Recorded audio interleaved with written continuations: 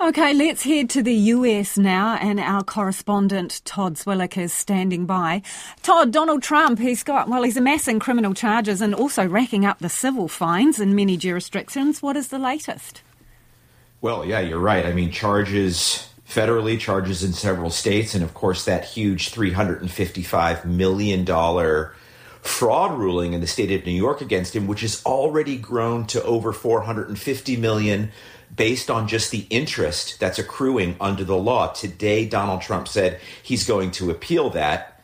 Of course he will. But again, the money he owes is growing fast, and he's yet to put up a bond, as he has to do under the law in order to appeal. So we're following that. Meanwhile, he also has 34 felony criminal counts in the state of New York. People will have heard of this story. This is the one where he paid off the porn star, Stormy Daniels, in order to defraud voters. And it's that second part, defrauding voters, that has made these charges felonies. And we're getting ready for that case to kick off in just a couple of weeks. But today, the prosecutors in that case have asked the judge to gag Donald Trump during the trial. Doesn't mean he can't testify. It means bar him from speaking of the trial publicly because of his track record of threatening lawyers, intimidating witnesses, and jurors. We'll see how the judge rules on that. And of course, we're also waiting for the United States Supreme Court to rule on Donald Trump's eligibility for the 2024 ballot.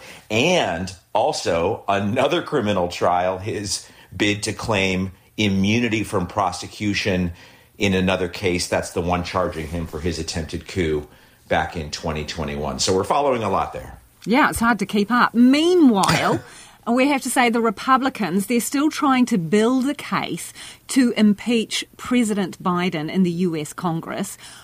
What is happening there? Well, the development that we're looking for this week is the president's son, Hunter Biden, who is due to testify behind closed doors in front of the Republican inquiry on Wednesday. That won't be public. That'll be a sworn deposition, but it will be in private. But at the same time, really the revelations of last week are the most important thing here, and that is that the main source behind Republicans' claim for 2 years that Hunter Biden and Joe Biden took bribes from a Ukrainian energy company, well, that the main source of that claim has been arrested and charged with lying to the FBI.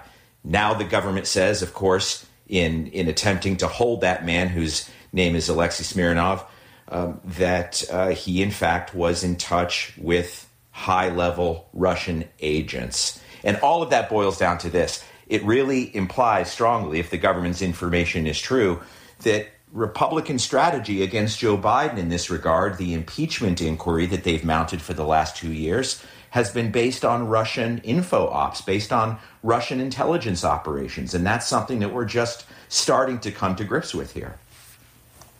Thank you for that, Todd. I'm sure we'll be talking about both those things again. That is Todd Zwillich, who is our US correspondent.